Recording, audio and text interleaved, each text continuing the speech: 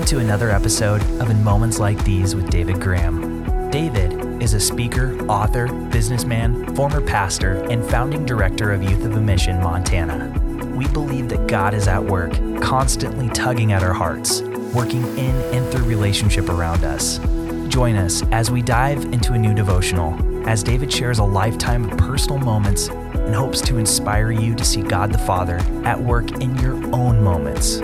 Thank you for joining us on today's episode of In Moments Like These.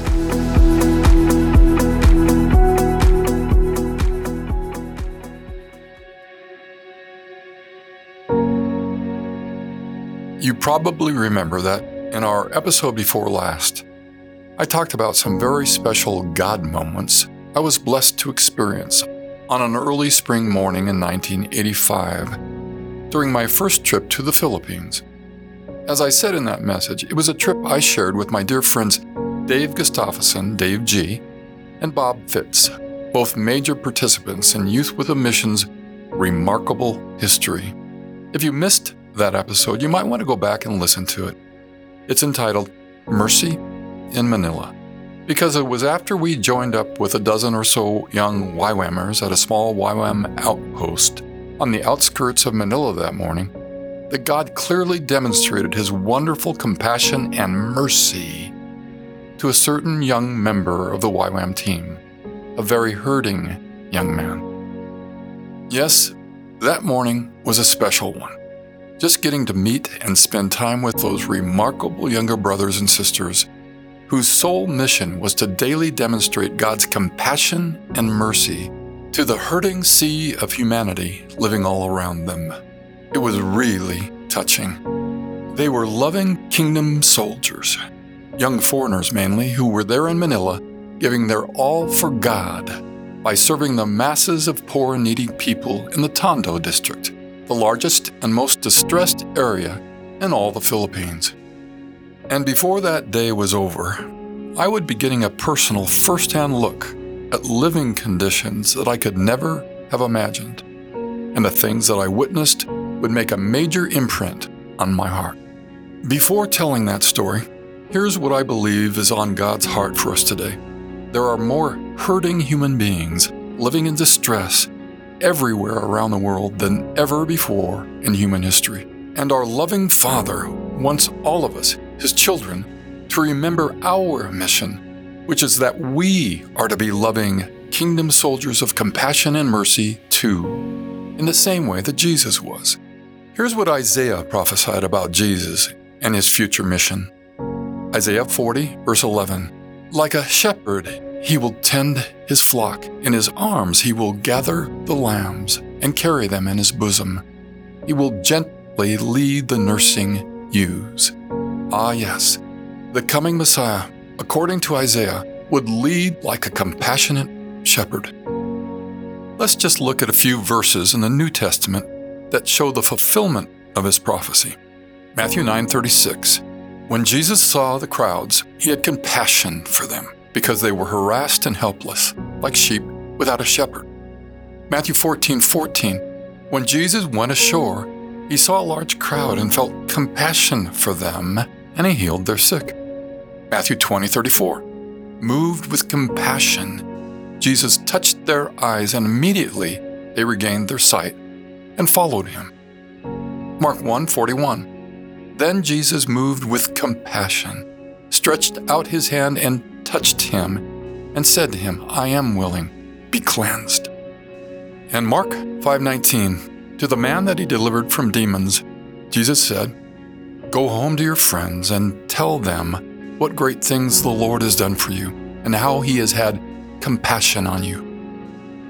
Jesus' compassion prompted Him to act, and He mercifully loved, healed, and rescued.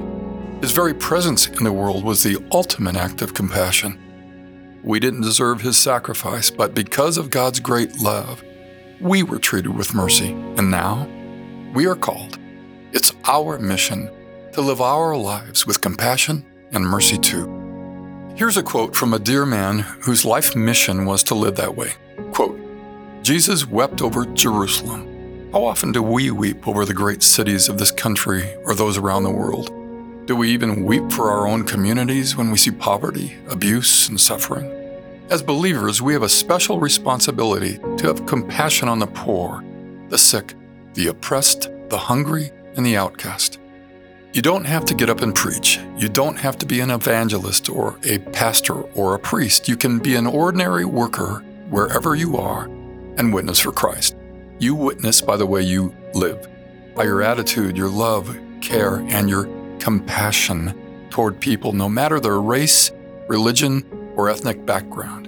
If we put hands and feet to the gospel message and live it out daily, those around us will see it for what it is, the truth that transforms.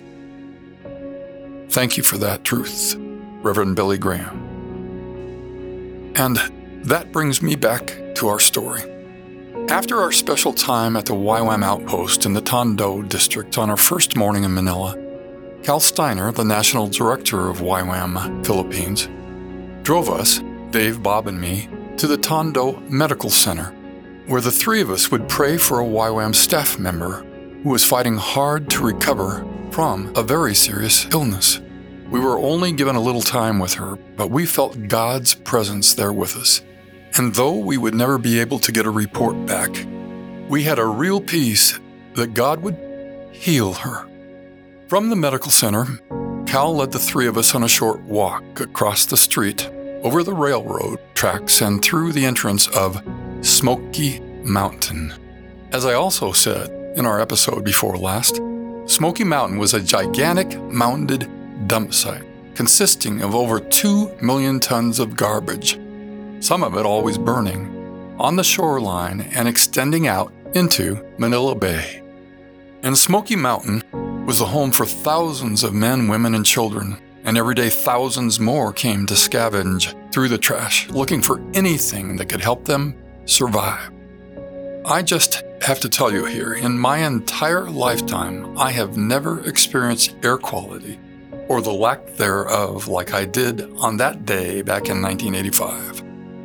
The orange and nearly unbreathable and dense city smog, combined with burning garbage and human waste, made inhaling, let's just say, less than pleasant.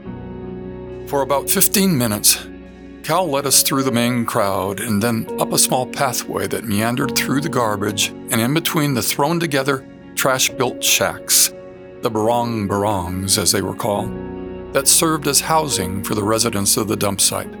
Finally, Cal made a quick turn off the main path and onto a smaller one. And, in a minute or two, after stepping over a few small narrow trenches, each flowing with sewage, we finally stopped near the open doorway of one of the shacks.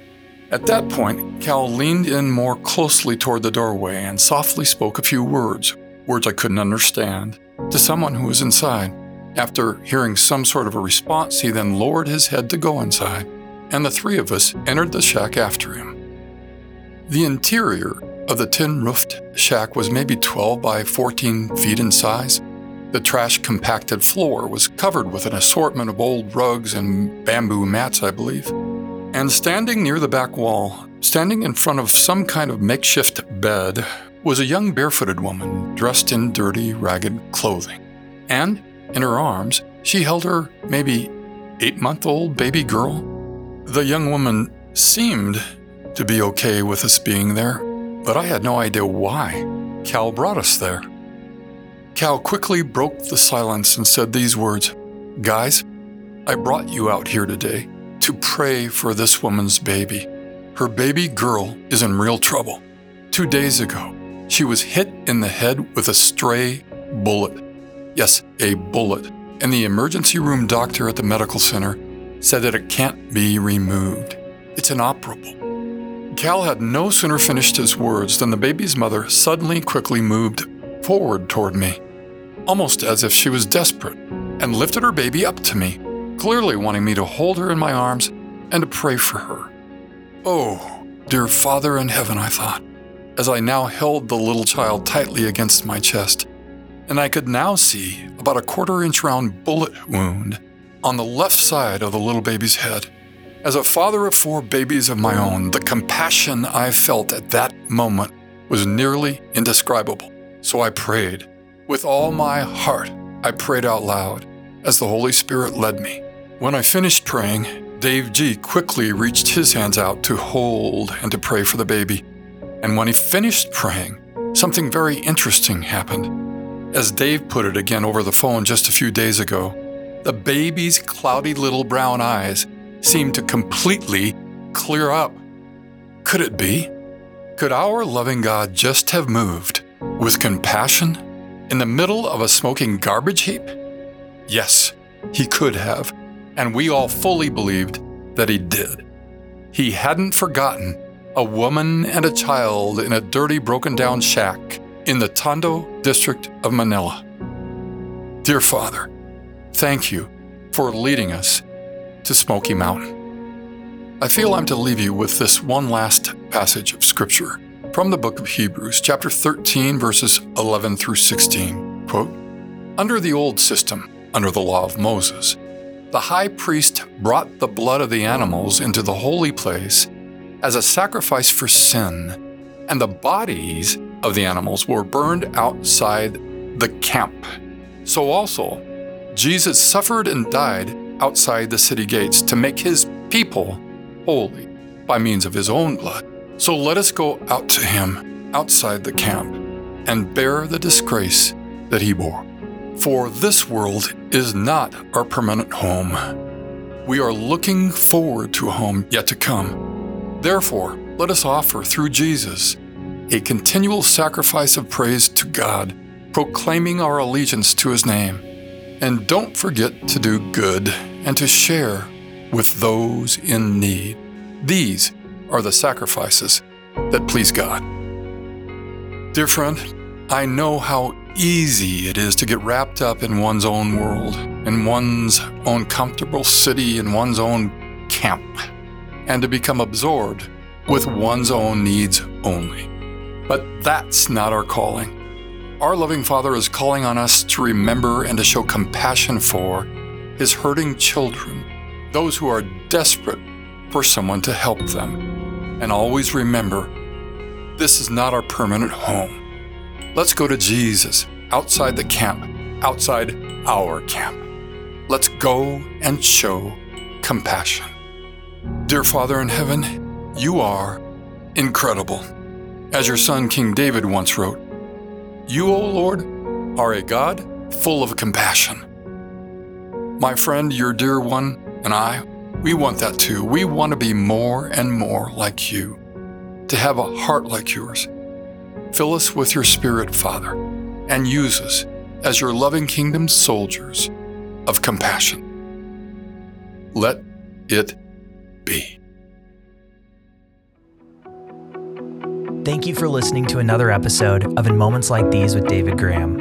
And we hope that this podcast and this episode can be another tool and resource to help you in this walk of faith. If this podcast has made a difference in your life, we would love to hear from you. Visit us online at inmomentslikethese.com. That's inmomentslikethese.com.